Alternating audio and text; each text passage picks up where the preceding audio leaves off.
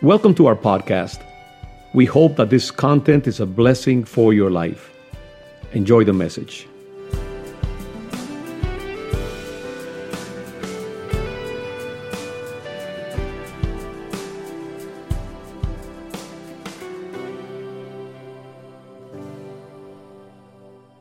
Praise the Lord. How many have enjoyed worshiping the Lord this morning, huh? Amen. By the way, Happy New Year to all of you, those who are at home, those who are here. We have great expectation of the things that God is going to do in the next coming months and years.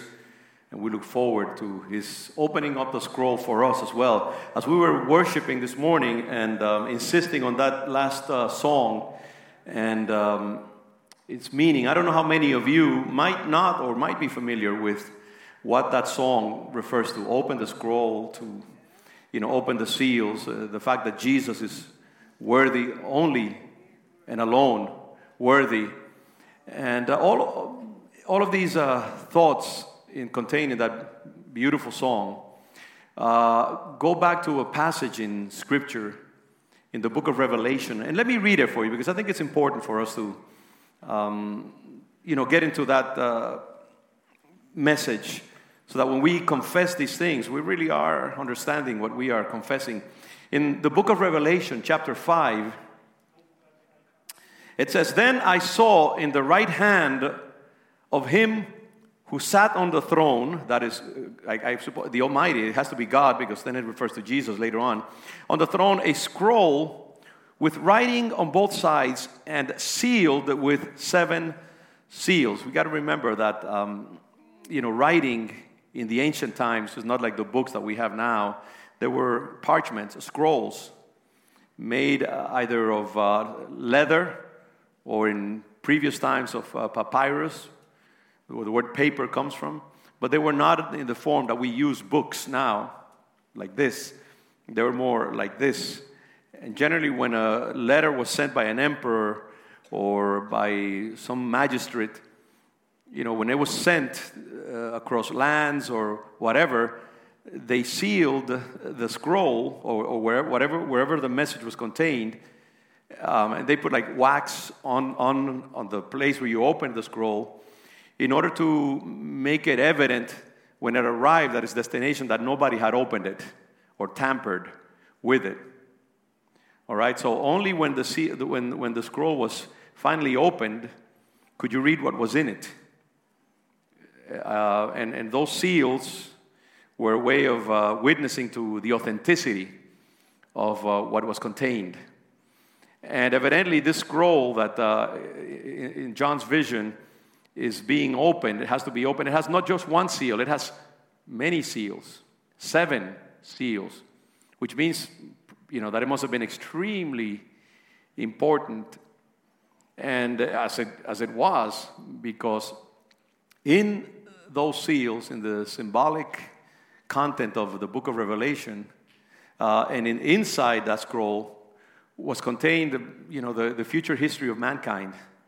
I mean, all the major events of human history and the plans of God were contained symbolically in that scroll that the Almighty alone holds in His hand, as God only holds in His hand the history of the human race. And so this fateful moment had arrived when that last seal was supposed to be opened, but there was nobody to open that scroll. And so, people looked, whoever was there in that multitude, there was nobody who was worthy of opening up. I mean, imagine opening that scroll, which would unleash and release the last intentions of God for human history, the greatest moves of human history. And it required somebody of exceptional quality and heft to unleash that chain of events. And that final element of God's move, especially the last installment of God's intention. And so, this scroll, writing on both sides, sealed with 7 seals. And then it says that I saw a mighty angel. It had to be a mighty angel. It had to be a seraphim or a cherubim or an archangel, worthy of doing something as important as that, proclaiming in a loud voice, "Who is worthy to break the seals and open the scroll?"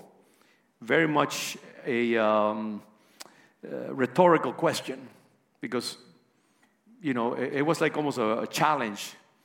Is there anybody who can open the scroll? Setting up the table for the solution. It says, "But no one in heaven or earth or under the earth could open the scroll or even look inside it. And I wept," this is John speaking, "I wept and wept because no one was found who was worthy to open the scroll or to look inside. Then one of the elders said to me, 'Do not weep. See, the Lion of the tribe of Judah, the Root of David, has triumphed. He is able to open the scroll and its 7 seals.'" So this is what we are singing just now. It is a musical rendition of this scene. And we are echoing the words of that mighty angel. And we're asking Jesus to open the scrolls. I think that there are elements of human history, final elements of God's dealings with humankind that are still closed to human understanding. They are contained in Scripture, but they're veiled to our understanding. And we make all kinds of efforts, and we pretend to know what it is. And prophets say all kinds of things about it. But ultimately, that element of the last installments of human history are only in God's control. And it will take a moment in heaven where God will release that final aspect of human history. It has to be Him. And it has to be through Jesus. Jesus is the one who has that power to do that. The Lion of the tribe of Judah. This is what I saw almost 30 years ago, 20 years ago, when I had that dream of the Lion of Judah. I understood that lion that was over the city of Boston, looking over these demonic entities that ruled over this city, was the Lion of the tribe of Judah. When I had that dream, I had to go back and look again because I knew it was the Lion of Judah.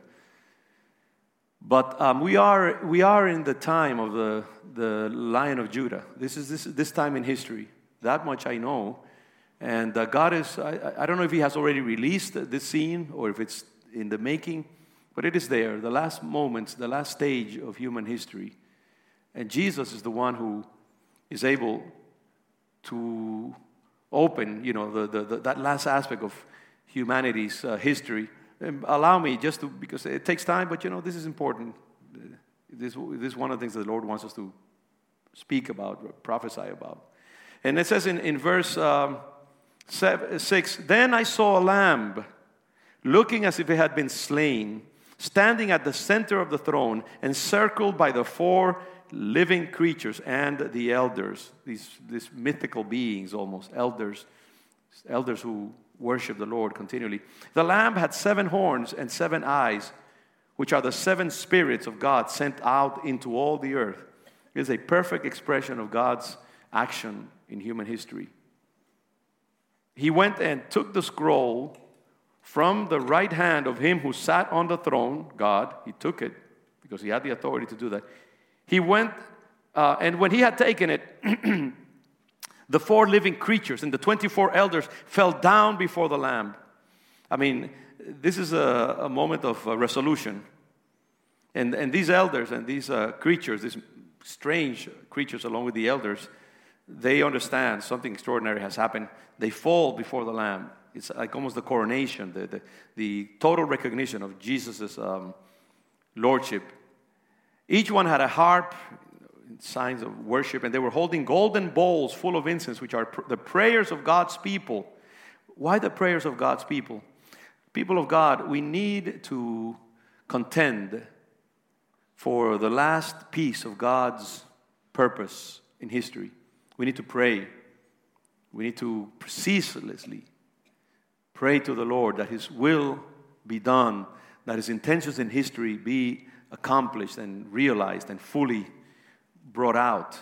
That is our role. And there's a time appointed when the prayers of God's people for the Lord to come and bring resolution to human history, there comes a time when, and God knows that time, when the right quota will be fulfilled. And God will be satisfied that we have done our part here on earth as representatives of God's mankind that He created. And the church, the ecclesia, the organization that has governmental authority over history. We have to contend, we have to pray. Do not underestimate the importance of your lonely prayers when you are in your room or in a sofa in your house and you are praying, Lord, have your way in human history. Bring relief to humanity. Do what you have said that you will do. Bring resolution. Bring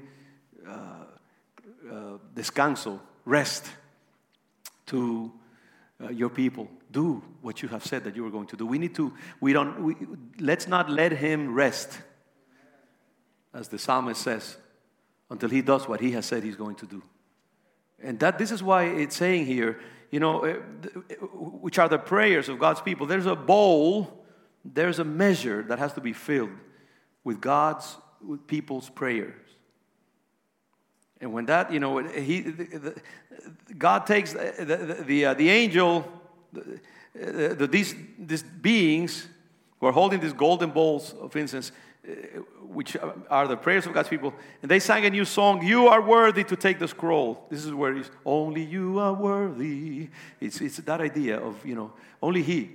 You are worthy to take the scroll and to open its seals, because you were slain, and with your blood you purchased for God persons from every tribe and language and people and nation. You have made them to be a kingdom and priests to serve our God, and they will reign on the earth. And then I looked around, says John, and I heard the voice of many angels, numbering thousands upon thousands, and 10,000s times 10,000s. Have you ever asked yourself how many angels are there in the universe? Nobody knows, but it is many. If we think humanity is numerous, you haven't seen the multitude of angels that God has created. They are innumerable. And all of these angels, all of a sudden they erupt in a loud voice and say, Worthy is the Lamb who was slain to receive power and wealth and wisdom and strength and honor and glory and praise and whatever else fits. Worthy of admiration. And then I heard every creature in heaven and on earth and under the earth and on the sea and all that is in them saying, To Him who sits on the throne and to the Lamb be praise and honor and glory and power forever and ever. One day we will sing that song, people of God. One day every consciousness in the universe will be forced to confess that. And I mean maybe even the demons themselves will, against their will, have to confess that Jesus Christ is Lord. And then the 4 living creatures said, Amen. And the elders fell down and worshiped. What a glorious image, huh? What a glorious vision. Maybe you can spend a little time this week as you begin the new year pondering on that glorious image.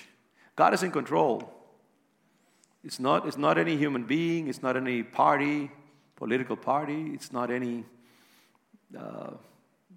human agency of any sort. God is in control. The Lion of Judah is the only one. He's in control of everything that moves. And we need to be sure of that. Even as we see history zigzagging and going in all kinds of crazy ways. No. He reigns. He reigns. And we are under His guidance and His power. So, Father, we say, yes, you are worthy. We give you glory, honor, and praise. We thank you because we are made worthy, although we are not in ourselves, of declaring Jesus' lordship over human history. And this morning, help us to fill ourselves with this sublime vision.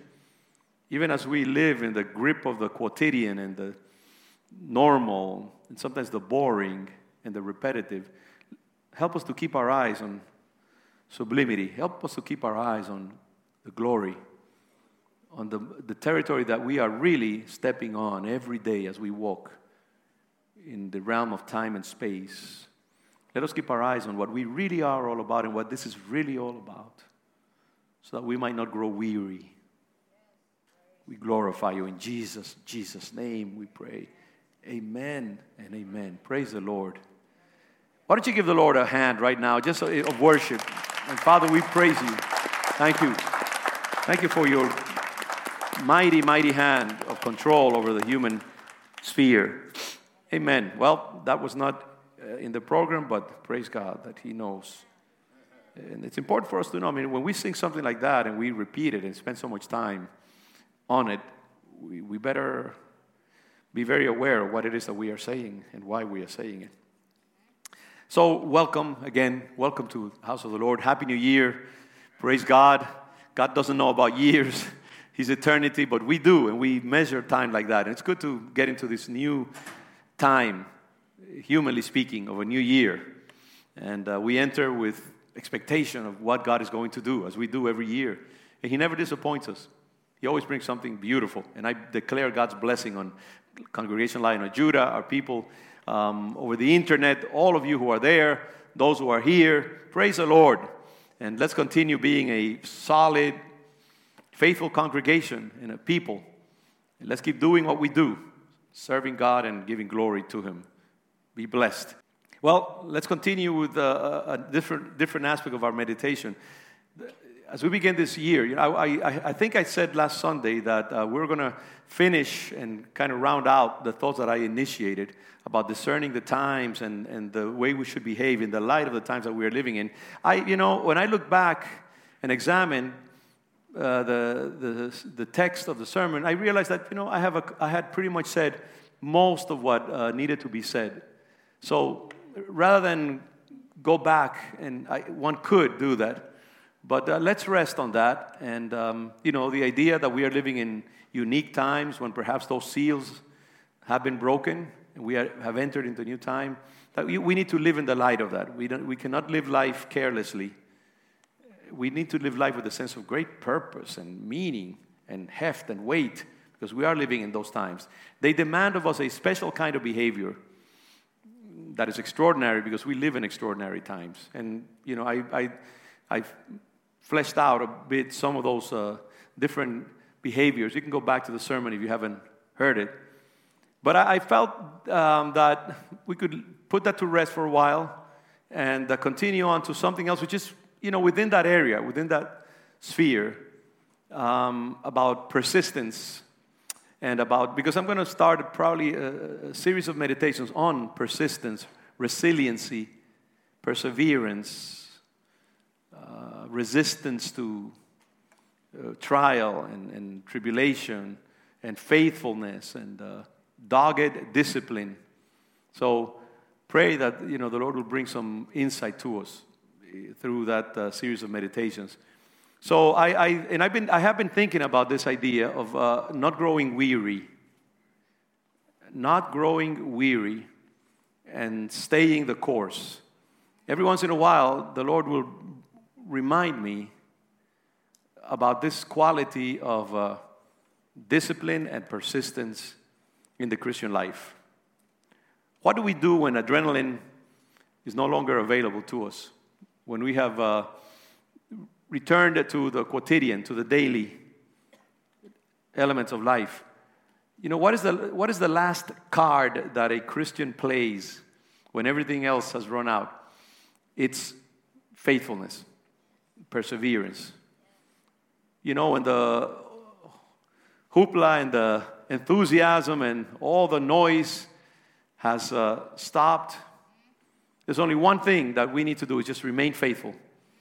A soldier that depends only on adrenaline and enthusiasm is not worthy of the name.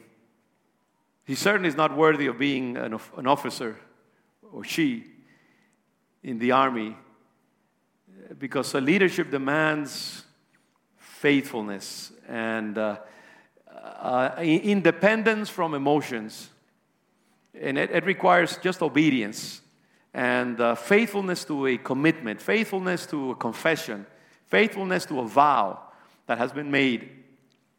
And let me not get too far into the sermon itself by developing on that thought. So let me just read a couple of scriptures that you can jot down hopefully you have a pen or something, or in your iPhone or whatever. Maybe you can meditate on these scriptures. Because they all call us to faithfulness. And remember this thought, let us not grow weary. Let us not grow weary. And it comes from Galatians chapter 6, verse 9. I may have alluded to it before. The Apostle Paul says, let us not become weary in doing good. Meditate on that, doing good. What does that mean? Let us not become weary in doing good. For at the proper time, underline proper. God is a strategic thinker, and He knows the proper time, the exact moment for His interventions. And so it says, let us not grow weary in doing good, for at the proper time, and only God holds that in His hand, the proper time. In the proper time, we will reap a harvest if we do not give up.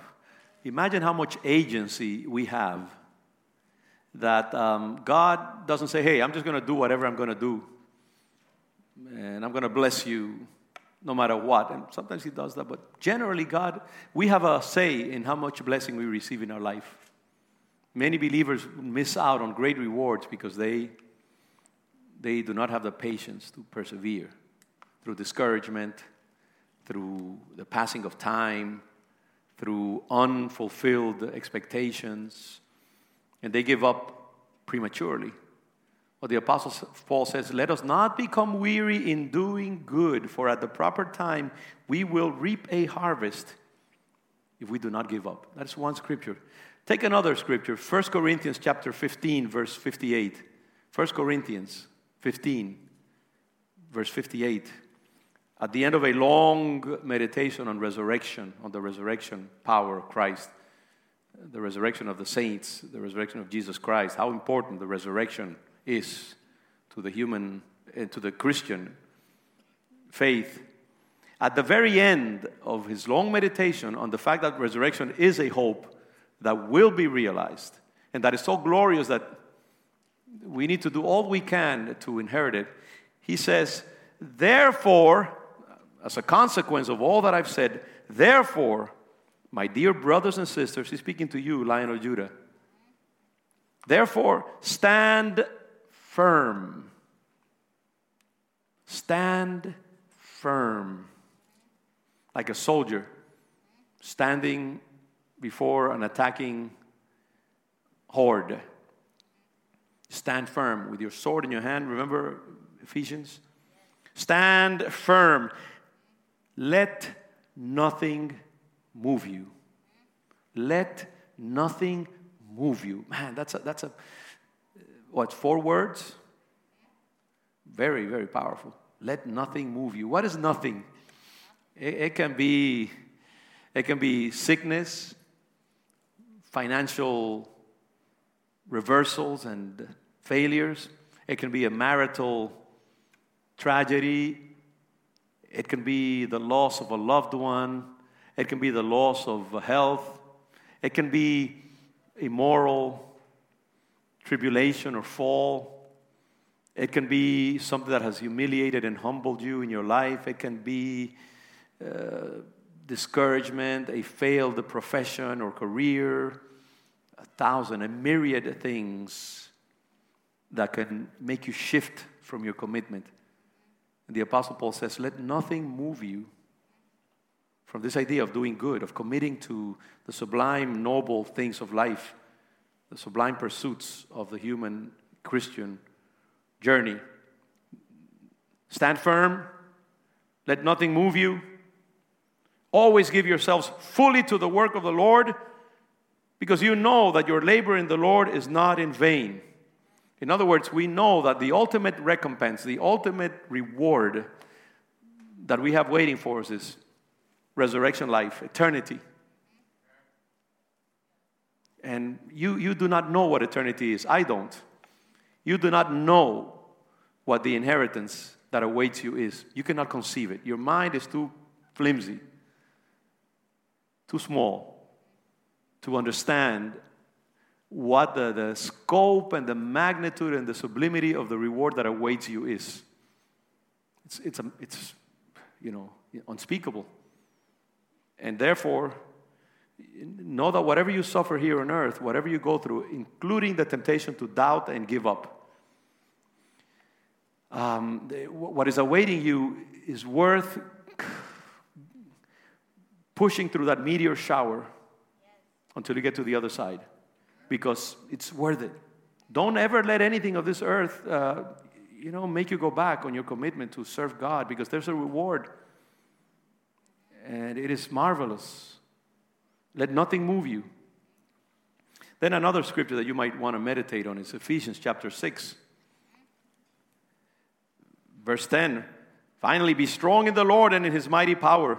Put on the full armor of God so that you can take your stand. This idea of standing, remaining, persisting, so that you can take your stand against the devil's schemes. Why the devil? Because our struggle is not against flesh and blood, but against the rulers, against the authorities, against the powers of this dark world, and against the spiritual forces of evil in the heavenly realms. Always remember that. Your enemy may come in the form of a wife or a wayward child or a persistent sin or discouragement, depression, anxiety, nightmares, loneliness, whatever, COVID-19. It can take a lot of shapes. But ultimately behind all of that, there's one agent, a motor force. It's called Satan and his minions. Our struggle is not against these symptoms, these outward expressions of evil. The real struggle is behind all of those things, of which these things are simply symptoms. But the real disease is an enemy calculating, determined, serpentine in his ways, devious. It's called Satan. And he wants to make you stumble. And he wants to put so many obstacles in your way that you will simply abandon the journey. And the apostle says, stand. Your struggle is not against those obvious external things. It is against the authorities, the rulers, the powers of the dark world, and against the spiritual forces of evil in the heavenly realms. Therefore, put on the full armor of God, so that when the day of evil comes, you see, that it is that day, that event, those processes, those circumstances that tend to draw us away and discourage us. And that day of evil comes in millions of ways. I've alluded to some of them just now. Or it may be a period of time. COVID-19 is a day of evil. Because this day is not a day of 24 hours. This is an epoch. It is a time, certain spans of time. It says when that day comes in your life, whatever that day might be, it's a day of darkness, it's a day of discouragement, it's a day of tragedy, it's a day of loss, it's a day of deficit. Whatever that day might be, when that day arrives, that evil day, when the evil day comes, you may be able to stand your ground. And after you have done everything, what? To stand. Again, do you see this persistent call of Scripture? Stand, stand, stand. Resist. Be faithful. Do not give up. Don't relent. When you're tempted to let your arms fall to the side, wake up and make a determination to continue until that day arrives, until the day God releases you, when you die, but you don't really die until you enter into eternity. Everything that you do, God is saying, live it out in the light of the sublime things that surround you. I mean, what more sublime than to be fighting against principalities and powers? Come on. Life would be so boring if our fight would be, against our dwindling bank account. That is so worthless, so meaningless. No, our struggle, we're warriors of a much sublimer kind. We are knights in shining armor. We are adventurers in an incredible journey. And we need to keep that context always. You know, our fight is not against little things. It's against beings that are totally evil and psychopathic. Nevertheless, very powerful. They're able to concoct doctrines, cultural moves, epochs in human history, whole scientific systems that are coherent in themselves but false in their foundation. They're extraordinarily powerful, these beings. And that is our fight. And they can concoct all kinds of things before our eyes and let us and make us lose sight of who they are and where they are. And we have to keep focus so that we don't bow to mere circumstances. So that when the evil day comes, you may be able to stand your ground. And after you have done everything, just to remain standing. People, this is the call of God for 2021. I always have a problem with the next year. You might hear me say 2020. We're in 2021. I got to get my brain around that. But, let's keep our focus. And then there's another passage, sublime, glorious, lovely. That is the one that, the Lord brought to me just today. Hebrews chapter 12. That also speaks about standing and faithfulness and all these things that I want to just sear and seal your spirit with. Think about these passages over this week. Make them the object of your meditation. Hebrews chapter 12. You know, Hebrews chapter 12, it's the chapter that follows Hebrews chapter 11. Okay? And do you know what chapter 11 is? Chapter 11 is what? The Hall of Fame, the heroes of the faith.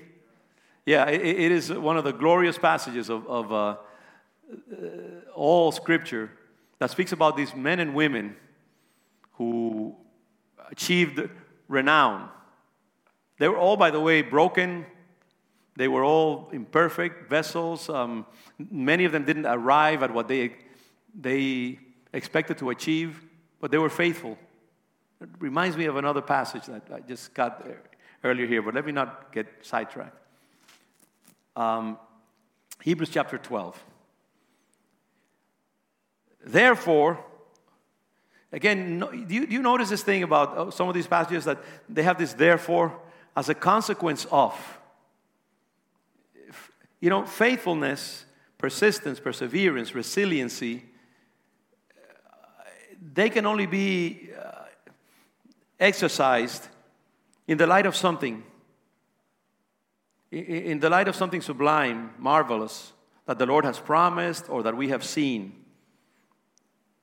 Because by itself, faithfulness is a very bland kind of thing. It doesn't have the beauty and the attractiveness of other Christian virtues. But it's so important because whenever we look at all these other things of the Christian life, we have to be faithful in order to obtain those things. And they compel us to behave a certain way. So here the Apostle Paul, after having given all these examples of Christian glory and success, power, credit, he says, therefore, since we are surrounded by such a great cloud of witnesses, who's the great cloud of witnesses? All of those individuals that he has mentioned in chapter 11 who have achieved beauty and glory in the Christian faith.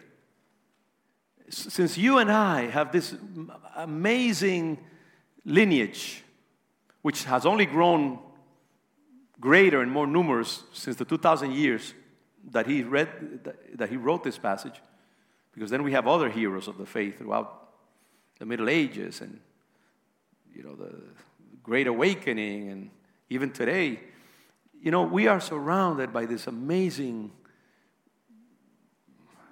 company of beautiful souls that have been faithful and have gone on to their eternal reward. Since we're surrounded by such a great cloud of witnesses, let us throw off everything that hinders and the sin that so easily entangles. Lovely translation of the original Greek. There's so many beautiful things. Let me just go on a little bit, and then I'll go back, hopefully, to the passage. And let us run With what? Perseverance, the call of the Spirit, the call of the Lord, the prophetic word for Lion of Judah in this new stage, 2021. Let us run with perseverance, hupomones, the Greek. This race marked out for us, fixing our eyes on Jesus, the pioneer and perfecter of the faith. Because for the joy set before him, he endured the cross, scorning its shame, and sat down at the right hand of the throne of God. You see here the reward that comes after the race and after the persistence. That's what he's alluding to here. He finally got his reward. Like you and I will get our reward, our medal, our recompense, if we run this race that is so tiring, so exhausting. Like a marathoner on the 20th mile or the 18th mile or the 23rd mile. I mean, what do you have after? During that moment, all you have is just will. All you have is simply the dogged decision not to give up because you started the race, because you want to win the prize. And let us run with perseverance, the race marked out for us, fixing our eyes on Jesus, the pioneer, the perfecter of our faith. He is our example. He is our precedent. For the joy set before him, he endured the cross, scorning its shame, and sat down at the right hand of the throne of God. Another powerful word, consider. Consider, analogisaste, where the word analogy comes from. Analogisaste. We should consider that word. We should consider the word consider, because it's an important word. Consider him who endured such opposition from sinners, so that you will not grow weary and lose heart. Again, the call. Don't lose heart. Persist.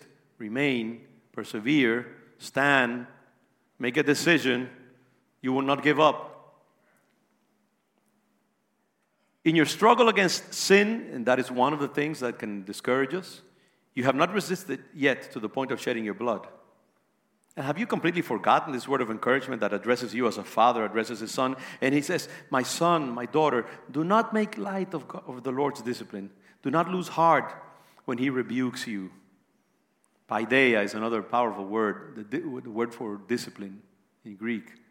The Lord's methodology, methodical teaching and training and preparing. The artificial obstacles that he puts in your way to strengthen your muscles. The testings. Because he's training a warrior, a knight, male or female. He's training a glorious, angelical being out of your humanity. And he's putting all kinds of things that will strengthen your muscles, that will increase your resistance. Don't take lightly the Lord's discipline. Do not lose heart when he rebukes you, because the Lord disciplines the ones he loves. I mean, what staff sergeant or platoon sergeant, what army would be responsible if it didn't put its warriors through tests, trials, difficulties, exercises, artificial skirmishes? Because if they then have to face the real thing, they wouldn't be prepared. It would be a cruel thing. Yes. And God is always training us and preparing us to use us, to lift us up, to perfect us. Those trials, those difficulties that you are facing, the failures of life, the moments where you have doubted God's goodness, the things that have humiliated you in your understanding of yourself as a parent, when you compare yourself to others who have done better, whose children are more accomplished, quote unquote. You know, all of those things are part of God's loving training for you. All of us bear that. If we are meant to do something important in the kingdom, God will put us through all of those things, because this is discipline. This is paideia. It is his training model. For what children are not disciplined by their father? If you're not disciplined, then everyone undergoes discipline. You see that intromission there? And everyone goes through discipline. In other words, don't think that you're going to escape that, okay? No one escapes God's loving training. program. Nobody. Unless they are not meant to do anything. Unless God doesn't have a plan. If God doesn't have a plan, and there are many, this is the sovereignty of the Lord. There are many people in this world that God doesn't have a plan for. Why? I don't know. Don't ask me. But there are many people who will die, and God will never have exercised His discipline to bring them unto Himself. They are those vessels of shame that, the Bible speaks about. Don't question why. There are many people right now who are prospering in the world, who will die with great glory, but God will never have placed His hand on them because He had no plans for them. Yeah, they were successful, humanly speaking, but they will not enter into that glorious existence that is eternity. Many will have suffered greatly and will have lived, pretty normal lives, and they will actually lament the fact that they did not achieve the dreams that they had wanted to achieve and so on. But, God did it because He had a plan for them, and He trained them. He humiliated and humbled them and bled them so that they could enter into heaven. And we should, just leave that to the Lord. If God loves you, He's going to train you. If you have had great failures in your life, praise the Lord and you're here now in the kingdom, that means that God had a plan for your life, and He still has a plan for you. He's training you. He's working on you. Don't resent that. If you are not disciplined, and everyone undergoes discipline, then you are not legitimate, not true sons and daughters at all. Moreover, we have all had human fathers who disciplined us, and we respected them for it. How much more should we submit to the Father of spirits and live? If we submitted at some point to the discipline of our parents, how much more should we accept the training modules of God, who is the Father of spirits, and as a result of our submission, then achieve eternity? They disciplined us for a little while, that is our human parents, as they thought best.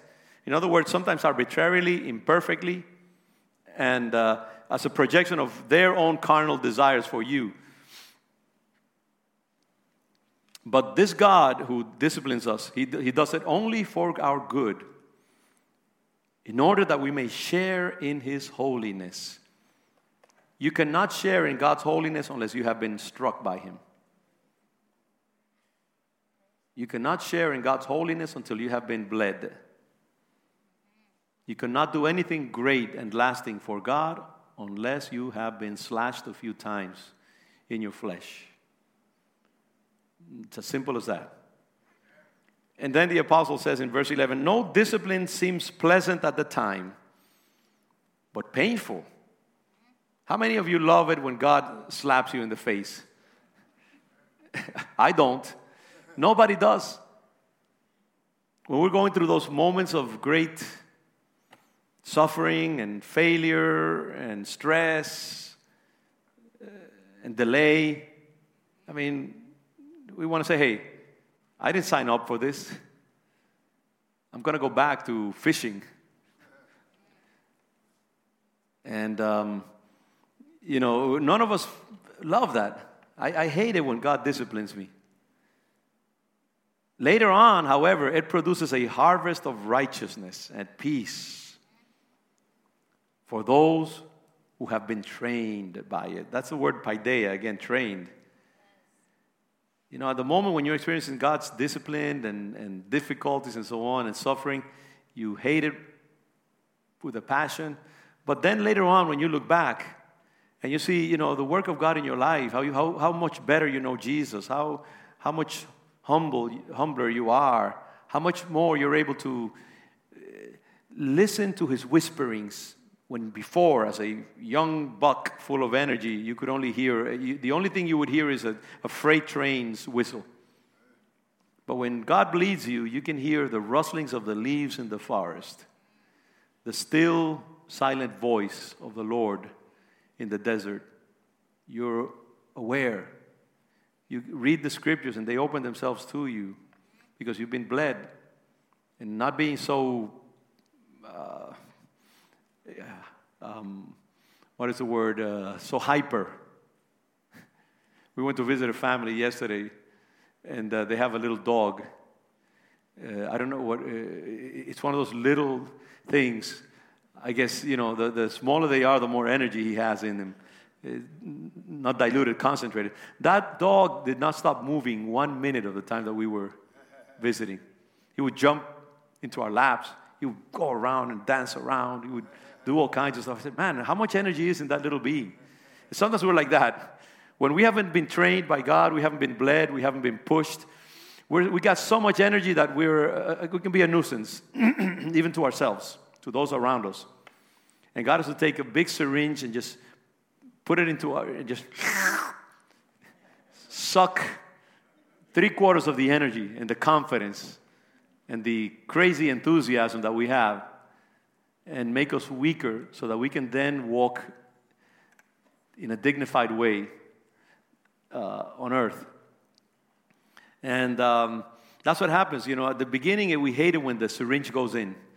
But then after a while, and then we're able to do wonderful things for God, and we can hear His voice. We can be more like Christ, more patience, more humility, more mercy toward others. It's worth it. It's worth it. Don't expect it to be like that at the moment. But, what I'm saying is that, and what the Apostle Paul is saying especially, experience these things in the light of the fruit that it is designed to produce. Don't get so lost in the moment that you are living of discomfort that you lose the bigger picture of what is happening at the macro level. Always live your life in the light of God's sublime truths, purposes, methodologies, actions for your good and the blessing of others. You don't live for yourself. God is creating a symphony out of you that others might hear someday, even after your death sometimes. And it requires a training. It requires a discipline. It requires moments of great distress. And if you keep your eyes focused on the purpose, on the great cloud of witnesses, on the reward that awaits, on the product of your own life and character, then you can go through these things and you won't grow weary. You won't throw the towel. You won't give up. You won't let your hands down. You continue to stand. You'll get up every day, every year, every new year. Even though there were many dreams that you did not accomplish in the previous year, you will get back on track and you will say, another year. And that happens another day, I will continue being faithful to the Lord. And He will never cease to give you strength for the new day. Every day you will come and say, Father, I don't think I can make it today. I looked at my hands and I didn't have a single coin in it. Give me my portion for today. And God will give it to you. Never doubt that you will have what you need for the next day, for the next journey, for the next step. God is committed. And at the end, there's a harvest of righteousness and peace for those who have been trained in it. And then the final therefore. Therefore, as a consequence of all of these considerations, strengthen your feeble arms and weak knees. There's something there about, you have a choice, and you have a right, and you have the power to turn your feeble, tired arms into strong, purposeful arms. It's your choice. It sounds harsh to tell people, you have the right to determine the course of your depression, of your anxiety, of your discouragement, of all those things that afflict us, those emotions that afflict us.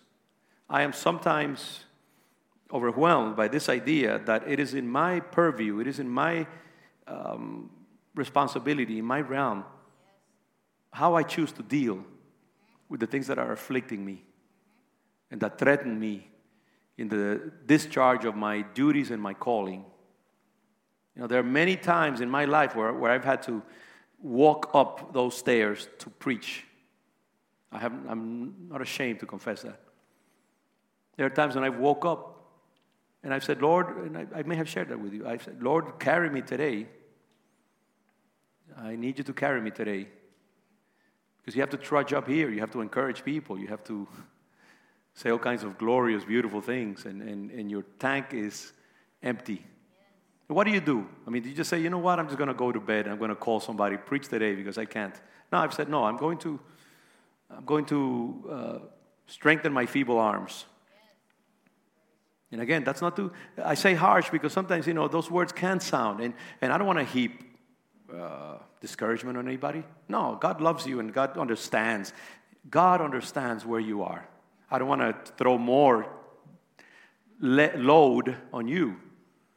But the fact is that I've learned that, there are periods of darkness, there are evil days that we go through. And somehow we have to do like the airplane when it's raining. My wife tells me that it's going to rain tomorrow. She's traveling for a couple of days. It's raining. But, I immediately came to my mind the fact that when that plane leaves Boston, even if it's raining, if it goes about 10,000 feet, I don't know where the cloud level is. Once it goes up over the clouds, there's no rain. It's perfectly dry and shining.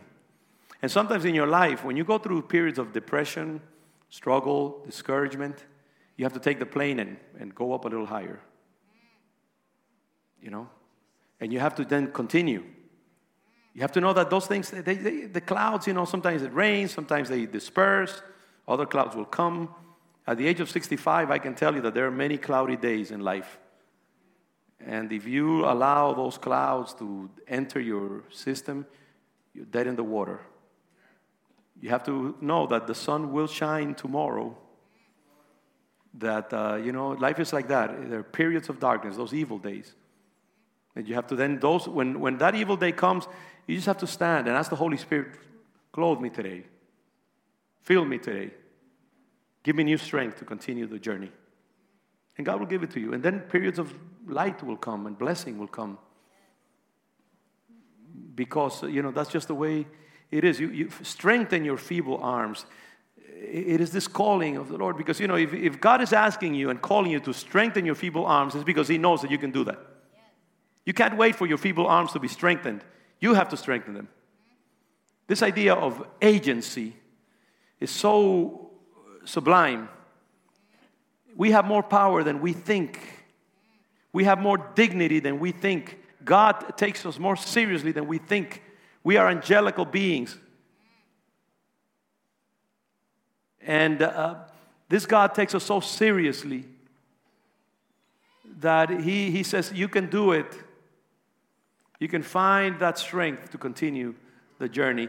It is there, my brothers and sisters. Do not doubt it. Satan would want you to doubt it.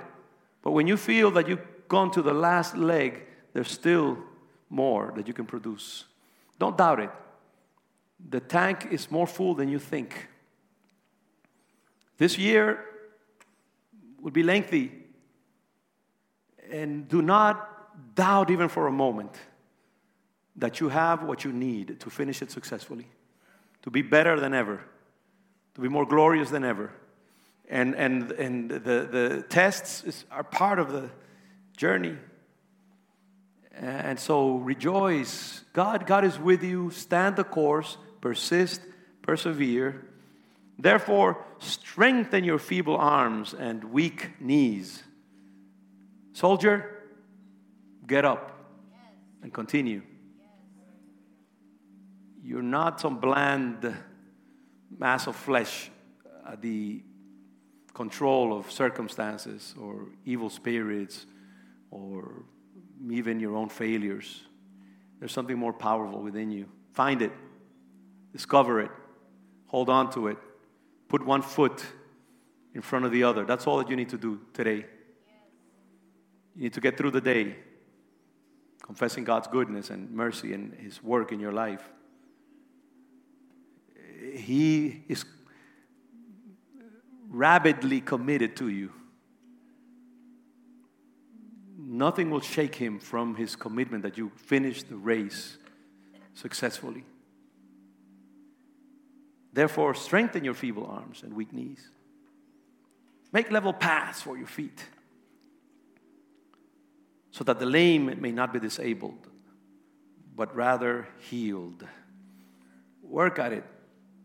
Yeah, the ground you're walking on is full of stones and hills and, unevenness. Well, stop, fix it, go on. It's your and my choice. And God has given you the pickaxe and the shovel and the drills. You have them. Make sure that your life, whatever you find in the front of it, vanquish it, conquer it, resist it. I'm going to leave it there. There are many more passages that we could use. I also commit you to read the death of Moses. That came to me just now before I started preaching here. In Deuteronomy chapter 34. Read about it. The death of Moses, how he dies. This glorious man, 40 years in training, 40 years of ministry. And 40 years, there were 80 years of training in different ways.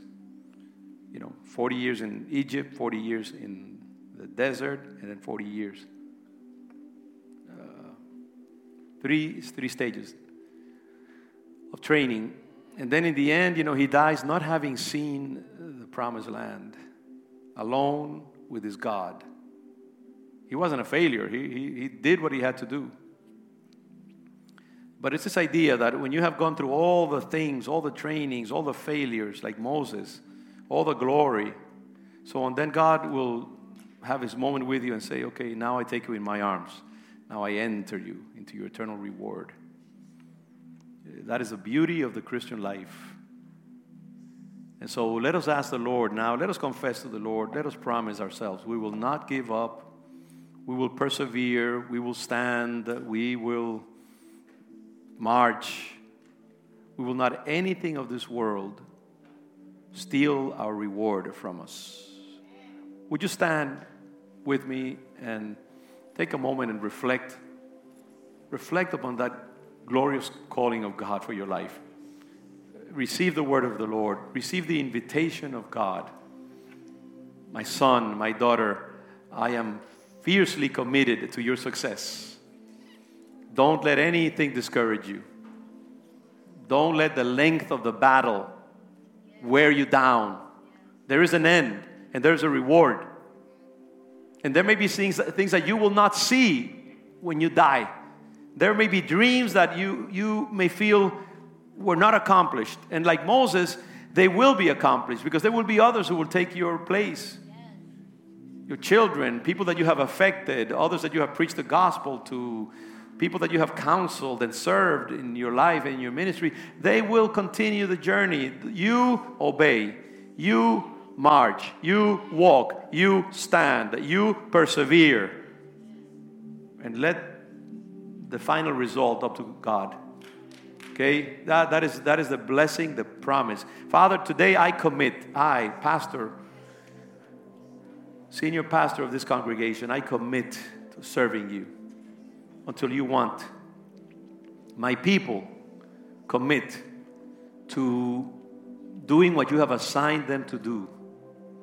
You have placed us in a particular place and moment, and we accept your charge. We accept the responsibility.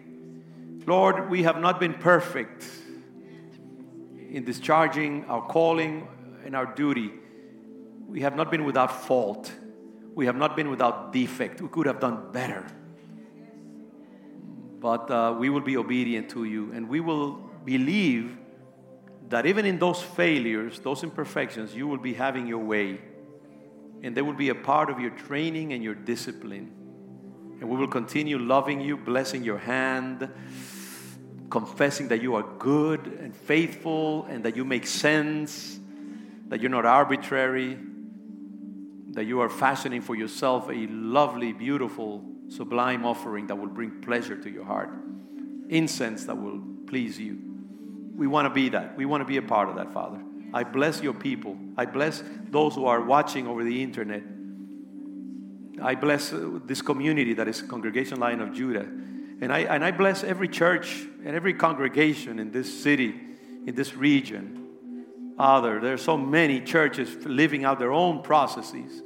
Some of them really suffering right now. Pastors discouraged, lonely, questioning.